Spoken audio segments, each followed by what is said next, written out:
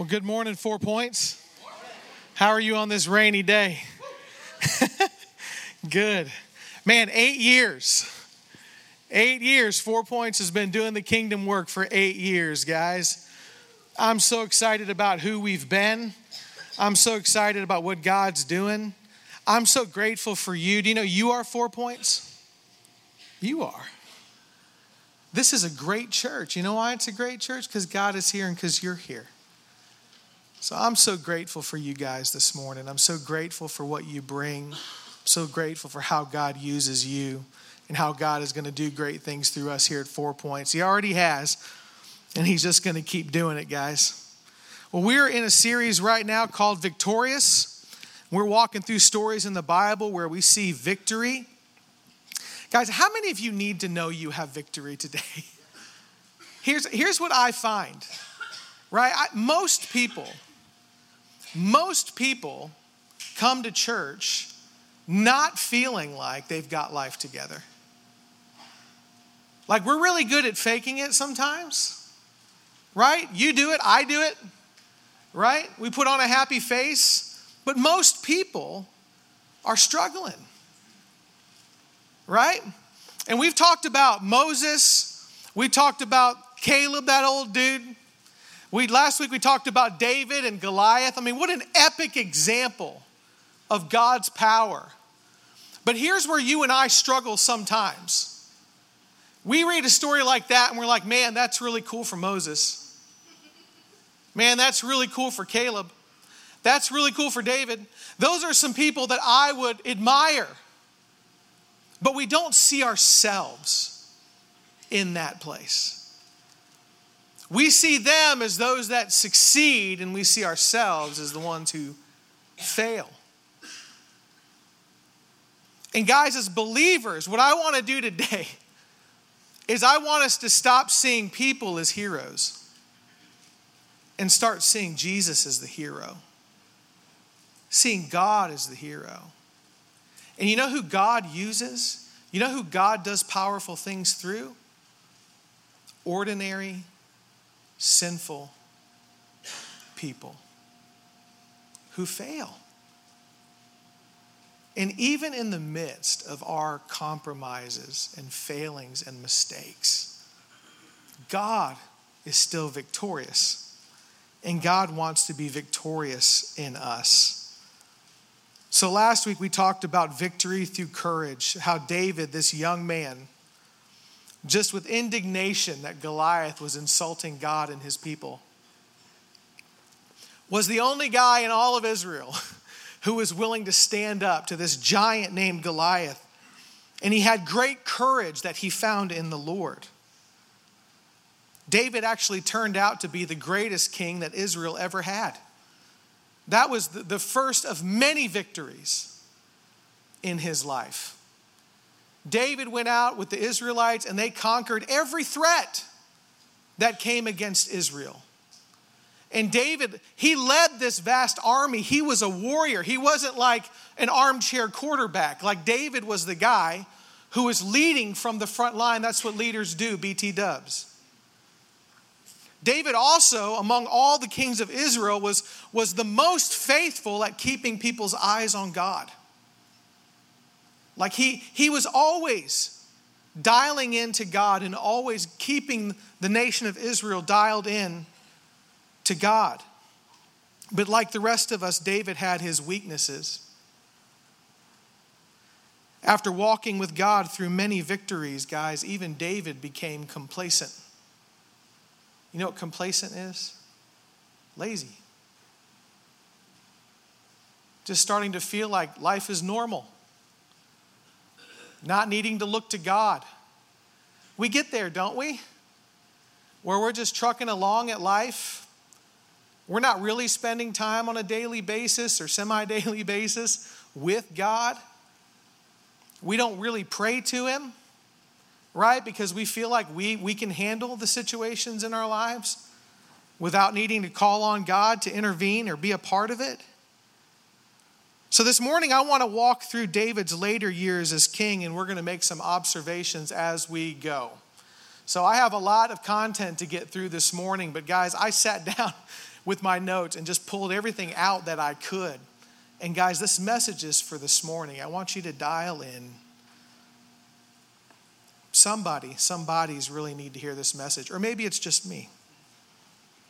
But here's the first observation I want us to take from David's later life. Heroes are human. Heroes are human. Where our story picks up, David has been king for 22 years. He's in his 50s now. And in this time period, guys, 50s is old. I know those of you in your 50s now, you look like you're 20, you know? That's not how it was back then. They didn't brush their teeth, you know? You're in your 50s back then, you were worn out from years of hard work and farming and labor. Your teeth had fallen out and you look like you were about 100 when you were in your 50s. Back in this time, this is how old David is. David's no longer the handsome young guy. And as Israel's enemies are sticking out their chests at Israel, as always happens. You know, it's one of my hobbies is geopolitics. I'm fascinated with how countries relate to one another. Because countries, you know what? They're just like people.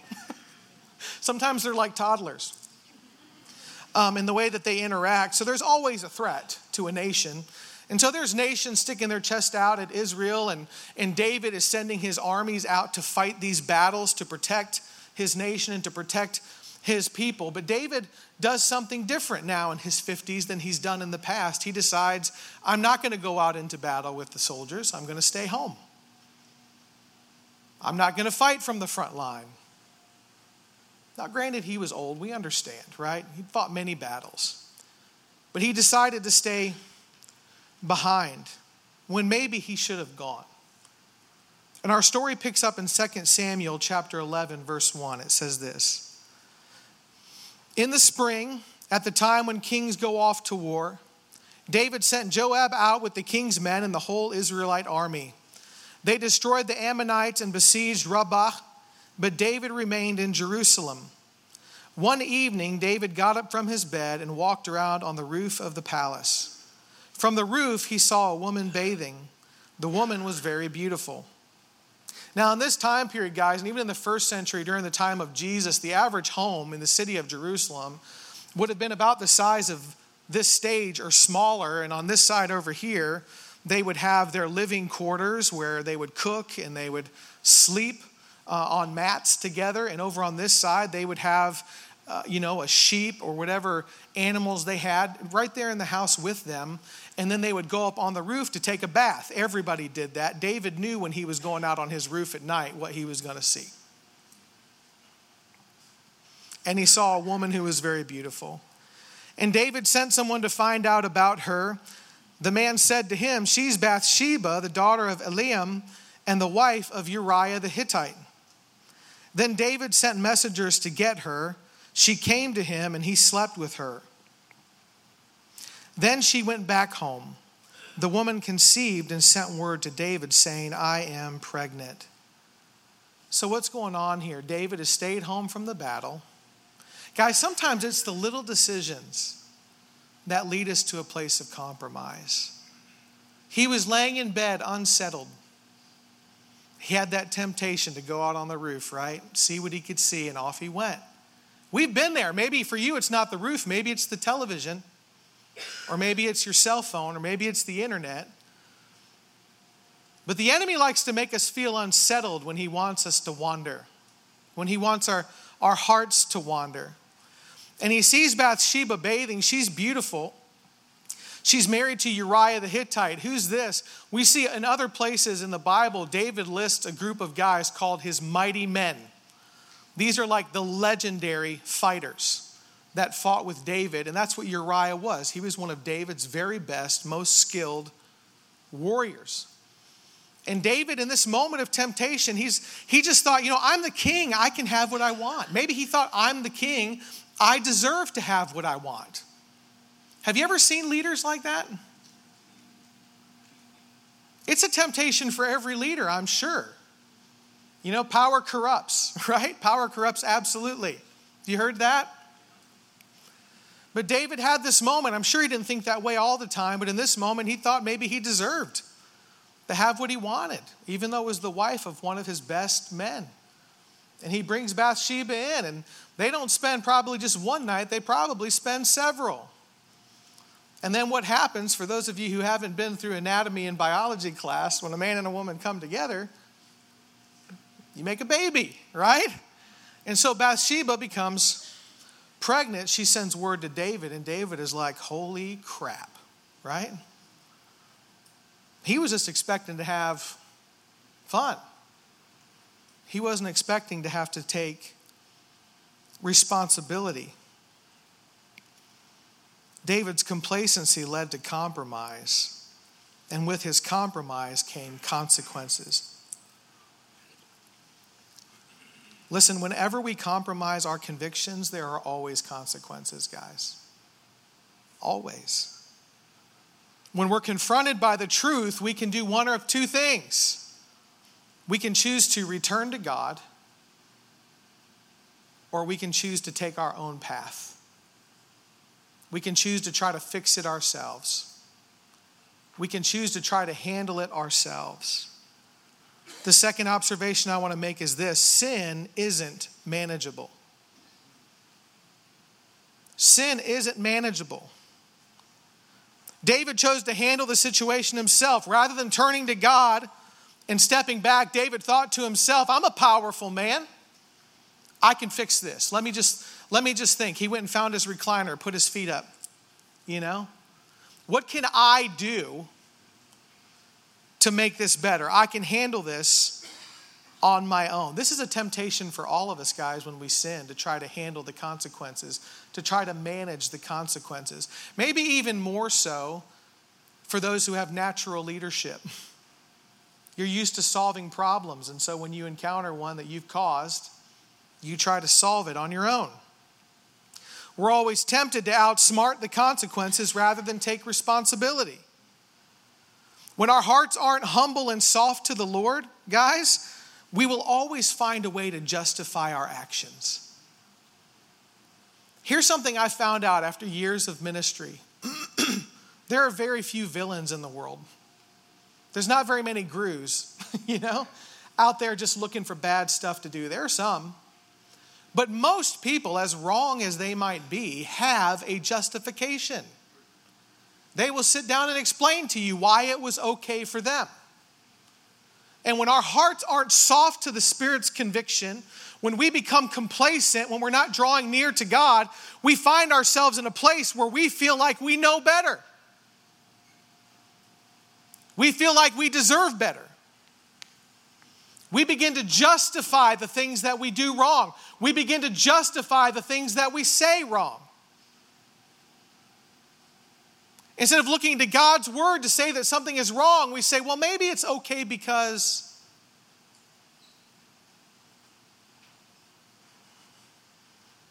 So David decides he's going to cover things up and handle them on his own. And we're going to see a downward spiral here. Remember me talking about how sin is a downward spiral? So David calls Uriah home from the battle line. Says, hey man, why don't you go home? Hang out, right? What do you think a soldier does when he's been gone for months? He's going to go home and get it on, right? This is what David thinks. He's like, Uriah's going to go home. He's been waiting all this time. He's going to get it on. He's going to get Bathsheba pregnant, and I'm going to be in the clear. They're going to think that it's his child. The only problem is Uriah is a more faithful man than David. Uriah sleeps outside. He says, how can I go home and enjoy my wife when my men are shedding blood? So David says, okay, just stay one more day. He brings Uriah back, gets Uriah plastered, points him towards the house, pushes him towards the house, and he still doesn't go home. How can I go home and enjoy my wife when my men are shedding their blood? Now David has a problem. Guys, even now he could turn to God. But this is how pride works. Once you and I give pride a foothold, it doesn't let go. David is determined to be right. He's determined to manage the consequences. 2 Samuel 11, verse 14 says this. In the morning, David wrote a letter to Joab, that's the leader of the army, and sent it with Uriah. In it he wrote, so crazy that he sent this letter with Uriah and didn't have second thoughts. Or maybe he did, he just didn't do anything about it. Put Uriah out in front where the fighting is fiercest, then withdraw from him so he will be struck down and die. This is where pride will take us, guys. I would bet up until this time, David probably thought he would never do something like this. But once he decided he was going to manage the consequences his way, rather than return to God, it's really hard to stop that train once it's moving. So Uriah was killed. David took Bathsheba into his home, and he thought he had successfully managed the consequences of his affair.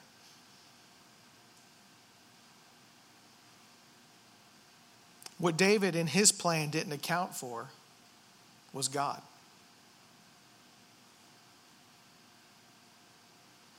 Guys, in all of the power and influence we might think we have as human beings, in all of the capability we might be able to muster, we are always accountable to God. And He is always more powerful. He is always more able. And God is never mocked. Our third observation is this: sin always has consequences. Can't manage it. It always has consequences. So some time goes by and the prophet Nathan shows up at David's house. I don't know if he was scared to death. Confronting a king was probably a pretty scary thing to do, especially one that you knew had already murdered one of his best men. But he comes to David with a parable, and he tells this fictitious story of a rich man who lives in a village with a poor man. And this rich man had all kinds of sheep, all kinds of livestock. He was wealthy. And then there's a poor man in the same village, and he was so poor he had only one lamb, one baby lamb. And Nathan shares the story in a way that, like, for this man, this lamb was like a child to him. Like he kept the lamb with him in the house. The lamb was with his children. He cared for the lamb. It meant something to him.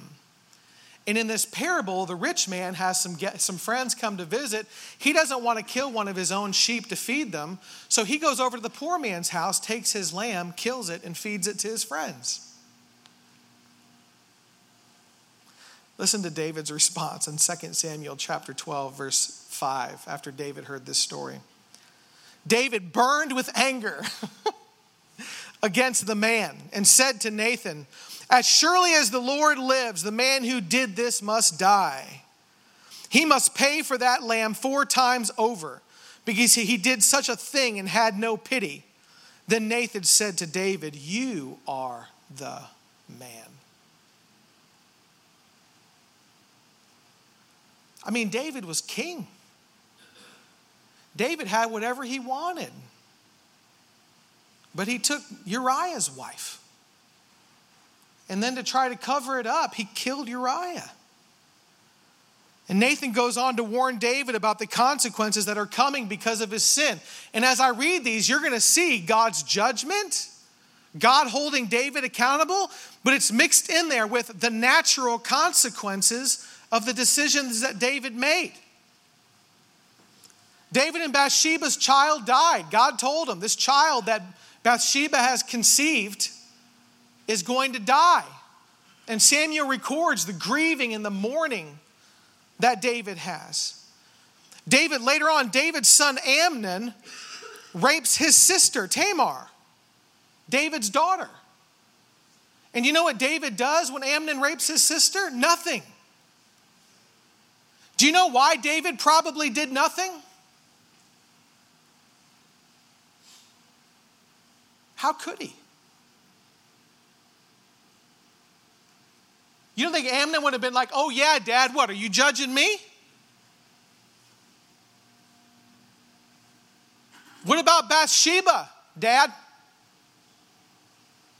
What about Uriah, Dad? Does that mean that David shouldn't have confronted his son Amnon? Absolutely not. But do you see where David, because of his decision, lost some of the credibility to be able to confront his own children?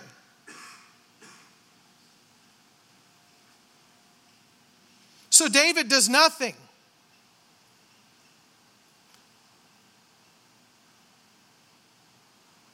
His daughter, whom Amnon raped, was Absalom, his other son, one of his other son, Absalom's sister.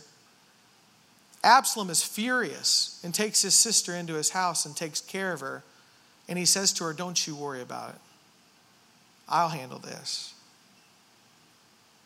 So after 2 years, Absalom calls a meeting of all of his brothers and he kills Amnon and then flees Jerusalem. After some time passes, the king allows Absalom to come home, but refuses to talk to him or see him for 2 years. After David finally meets with Absalom to reconcile, the damage has already been done. And for the next 4 years, Absalom begins to go out amongst the people and turn their hearts away from his dad. You think he's a good king? He doesn't even have time to meet with you. Absalom started showing up at the city gates and saying, "Hey, let me help you. Let me help you. My dad's busy. Let me help you." And over the course of 4 years, the Bible tells us that Absalom turned the hearts of the Israelites in Jerusalem to him and against his father.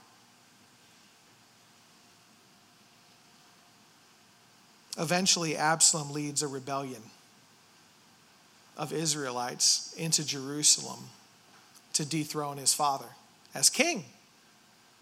And David knows it. And by now, these 4 years have gone by. Absalom has a lot of help. He's got a greater army than David has. But here's what David thinks.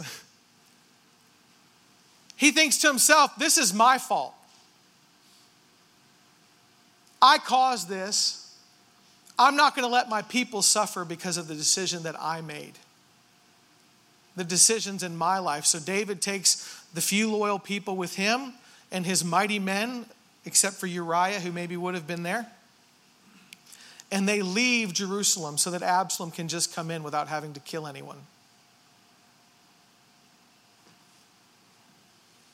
He just abandons the throne.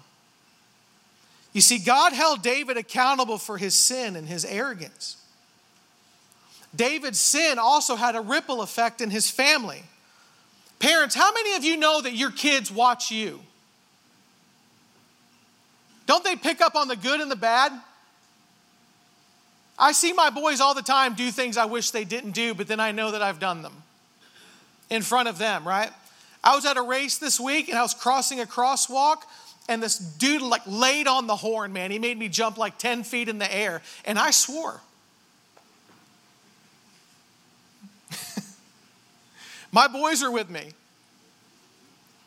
So we get done walking to the other side. There's a state trooper there. He goes up and yells at the guy because it's a crosswalk. I turn around to my boys. I said, "Boys, I'm sorry. I don't know why I did that." Right? Our kids watch us. They watch us all the time. Leaders, how many of you know that you're responsible for what people see in you? You know that? It's true of me.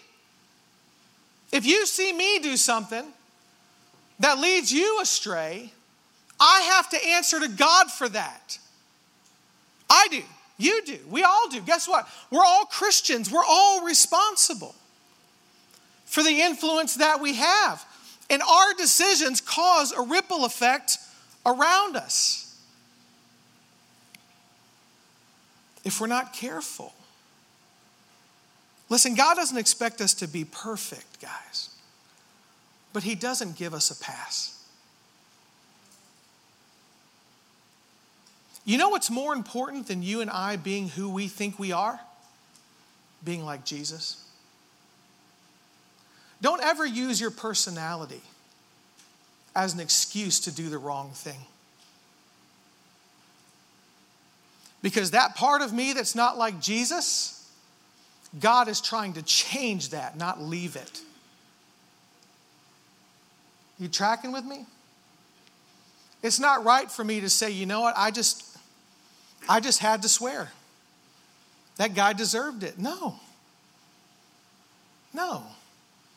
It's the wrong thing to do. Right? I'm just being honest with you guys. You okay with that? Teacher teach best what teacher need learn most. That's what Mr. Miyagi said. My fourth observation is this: real repentance requires humility. 2 Samuel 15 verse 23 says this: the whole countryside wept aloud as the people passed by. The king also crossed the Kidron Valley, and all the people moved on toward the wilderness. Zadok was there too, and all the Levites were with him, carrying the Ark of the Covenant of God. They had taken the Ark of the Covenant, and they were traveling with David out of Jerusalem. They set down the Ark of God, and Abiathar offered sacrifices until all the people had finished leaving the city. Then the king said to Zadok, "Take the Ark of God back into the city. If I find favor in the Lord's eyes, he will bring me back and let me see it in his dwelling place again. But if he says, I am not pleased with you, then I am ready. Let him do whatever seems good to him." Do you see David's humility here? Do you see his leadership, guys? It would have been easy for him to be vindictive and take the Ark of God with him. Because you know what the people of Israel would have thought? God is with my king and he's leaving us. Right? God is with David. David didn't want the people of Israel to feel abandoned by God. He said, you take that ark and put it back. Right? I'm in the position I'm in because of the decisions I made. You put the ark back. If God is pleased with me, he'll bring me back to see it. You see, David stopped trying to manage it. He stopped trying to control it. He didn't make himself into a politician. He led by being a sacrificial leader.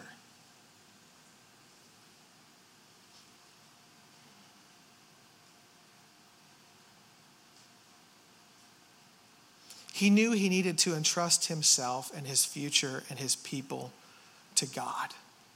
Guys, I love this next part. So as David is leaving, he's traveling, he's approached by a distant relative of King Saul, right? The last guy. The former king, and this guy's name is Shimei. Shimei, knowing that David is fleeing from Absalom, comes out and mocks him and throws rocks at him. So picture this, okay? Here's David. Now he's walking away in shame, right? And Shimei knows this. But David has also got his mighty men on his right and his left. The fiercest warriors of all time, right? And this dude just comes out and starts throwing rocks at him. Calls him a fool, calls him an idiot, calls him a murderer. And David's mighty men, they react the way you think that they might. They say, David, this guy, can I just take his head off, please? That's the language they use. Let's just take this guy's head off. Who does he think he is? Throwing rocks at the king. You know, we all need loyal friends. Even when we screw up, maybe even more when we screw up. Listen to David's reply to his men who want to cut Shimei's head off. 2 Samuel 16, verse 11. David said to Abishai and all his officials, "My son, my own flesh and blood, is trying to kill me. How much more then this Benjamite? Leave him alone. Let him curse, for the Lord has told him to. It may be that the Lord will look upon my misery and restore to me this covenant blessing instead of his curse today." Humility. Humility. Do you know it's our own insecurity that makes us shoot our own wounded? We'll get to that more later. David has humbled himself. He stopped trying to manage the consequences, and he's obviously abandoned himself completely to God. He's repented. And here's what repentance looks like. We can learn it from David. When we truly repent, we do three things. Number one, we take responsibility and we don't make excuses. We stop saying, but. I did that, but. We take responsibility. It's pride that keeps us from taking responsibility. Number two, we keep faith and we don't get angry with God. Listen, when you and I compromise, we've got nothing to be mad at God for. David had no reason to be mad at God. He could have. He could have let his pride well up. He could have faulted God that he was having to leave Jerusalem. But he didn't. David didn't lose faith. And number three, when we repent, we give the future to God. We stop trying to manage the consequences of our sin for the outcome that we want. And we say, God, I blew it. I'm in your hands. Do with me as you please.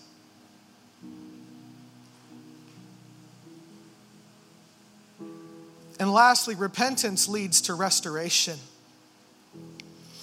After Absalom takes Jerusalem, he decides to take it one step further, musters the army to go after David.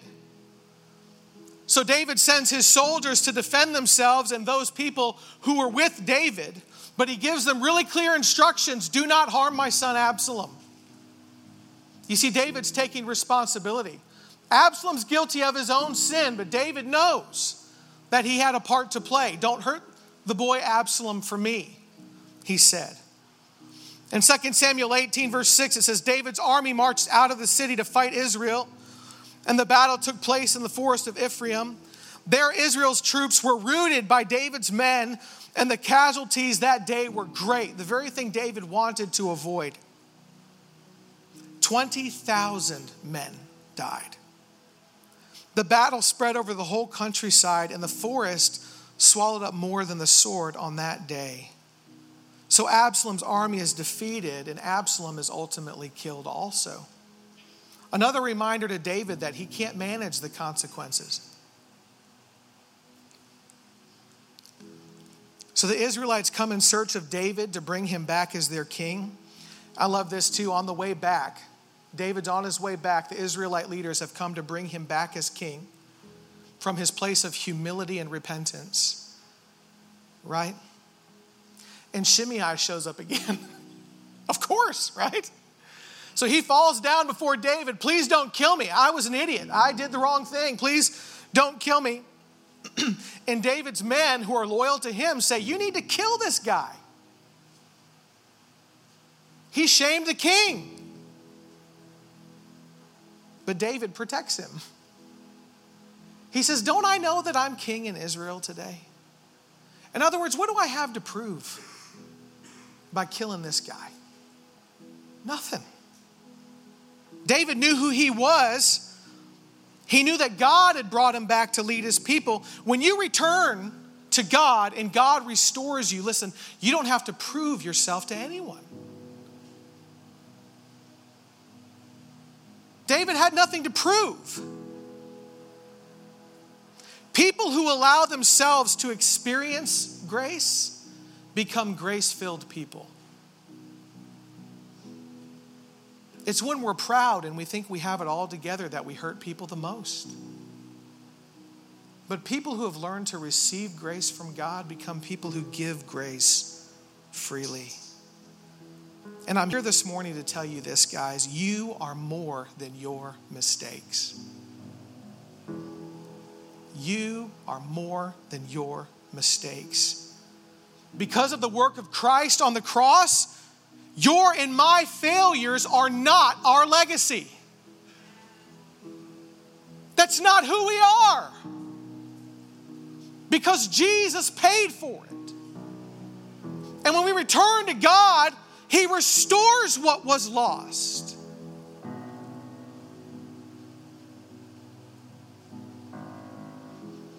Guys, listen, return to God and watch God do even greater things in your life. Let repentance and restoration be your legacy. What better legacy is there anyway?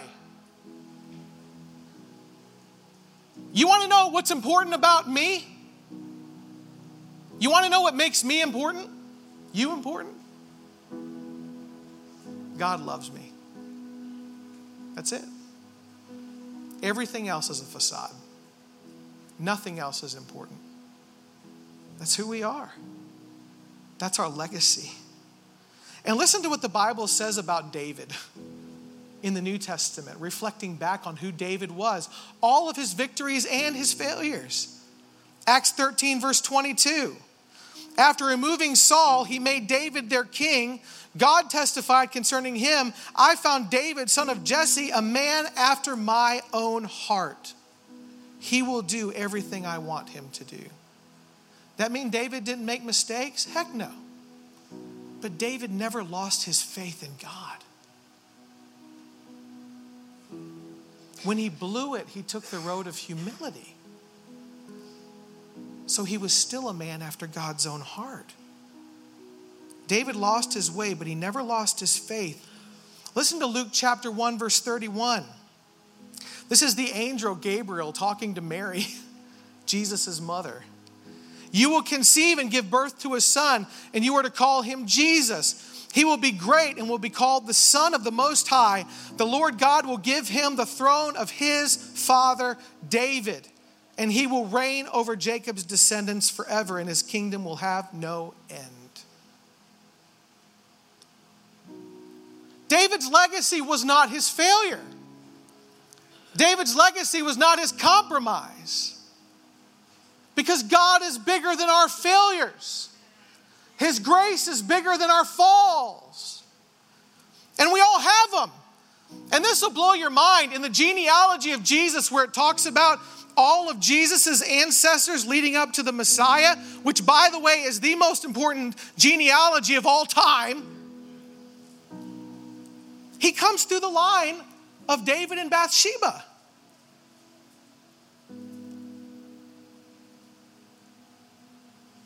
I think God wants us to know that he restores broken situations.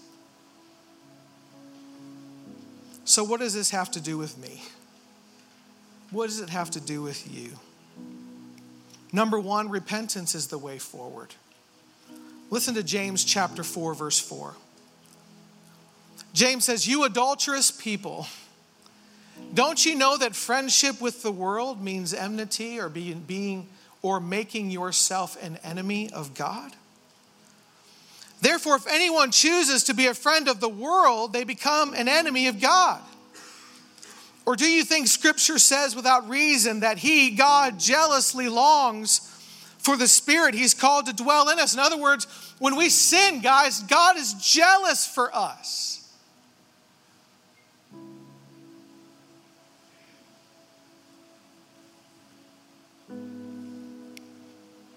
But he gives us more grace. That is why Scripture says God opposes the proud, but shows favor to the humble. Submit yourselves then to God. Resist the devil, and he will flee from you. In other words, just tell the devil no. He gets scared. Come near to God, and he will come near to you. Wash your hands, you sinners, and purify your hearts, you double-minded. Grieve, mourn, and wail. This is repentance, guys. Change your laughter to mourning and your joy to gloom. Humble yourselves before the Lord, and he will lift you up. Do you know that that's God's plan? To always lift you up?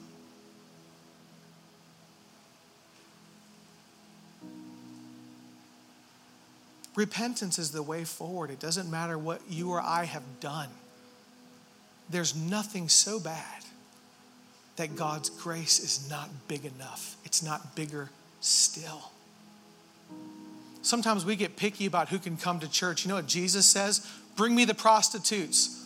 Bring me the pimps. Bring me the drug addicts. Bring me the murderers. These are the people God wants. Because he came to seek and save the lost. God's grace is big enough. That's why the church is a place of joy. Because, guys, we all freely receive the grace of God.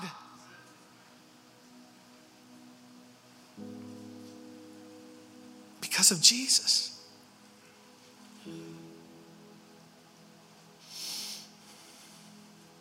We need to stop shooting our wounded. That's something else we can learn. Too many times the church acts like Shimei, pelting stones when somebody falls. I'm going to be nerdy for a second. You know, Darwin taught humanity the idea of survival of the fittest.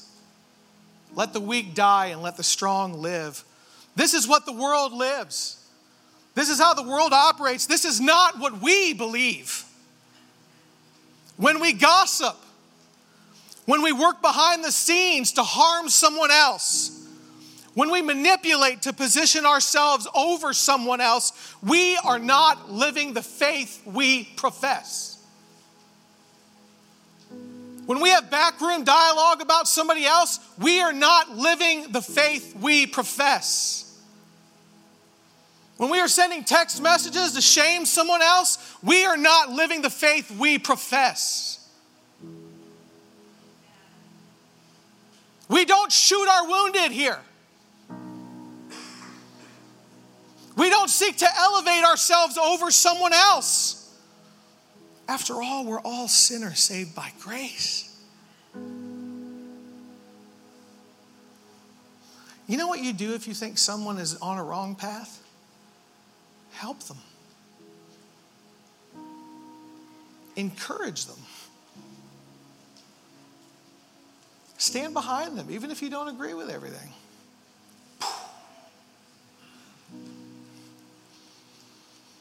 As followers of Jesus, we help each other, we carry each other, we fight together, and we have the victory together. We are better together. God wants to restore your life. If this morning you're wondering what God wants for you and me, it's restoration.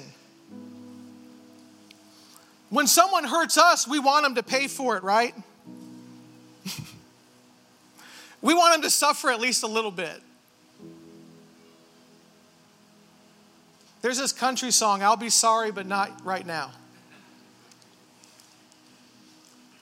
It's like David refusing to talk to Absalom for 2 years. How might things have been different if he sat down with him? Pride. But this is not how God relates to us, guys. Every time we fail, God creates a path back to him. Every time we fall, God creates a path for our return. And lastly, God is not done with you.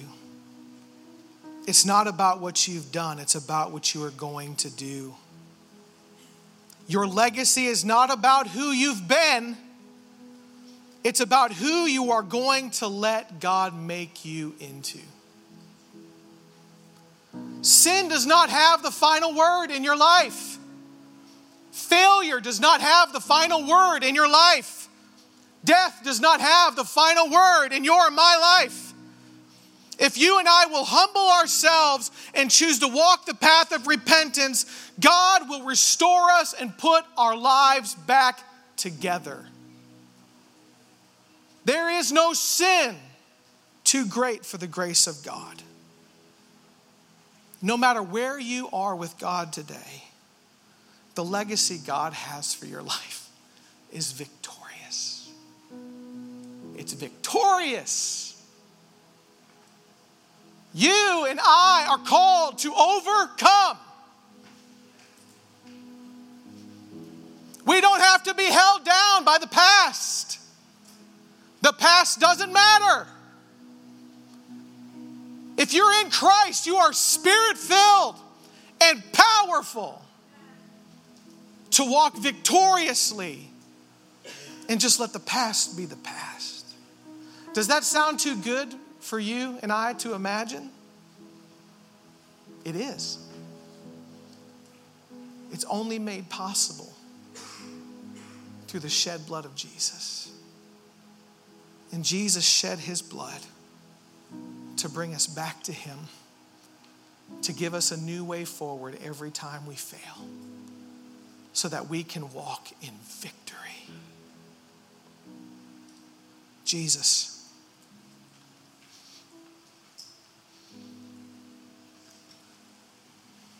Our battles are all different. We're human, God. We fail every day. We fail multiple times a day.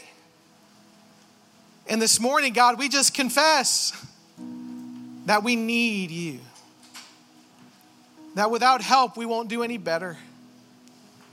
We don't rely on our own strength. We rely on you, God. We believe in victory through restoration. God, I pray that we would be restored, that anyone here today who's being plagued by past decisions would be set free to walk the path of restoration. God, that we would all look back and we would see how you used us powerfully, maybe even in spite of ourselves. And you get all the glory, and we love you because you loved us first. In Jesus' name, amen.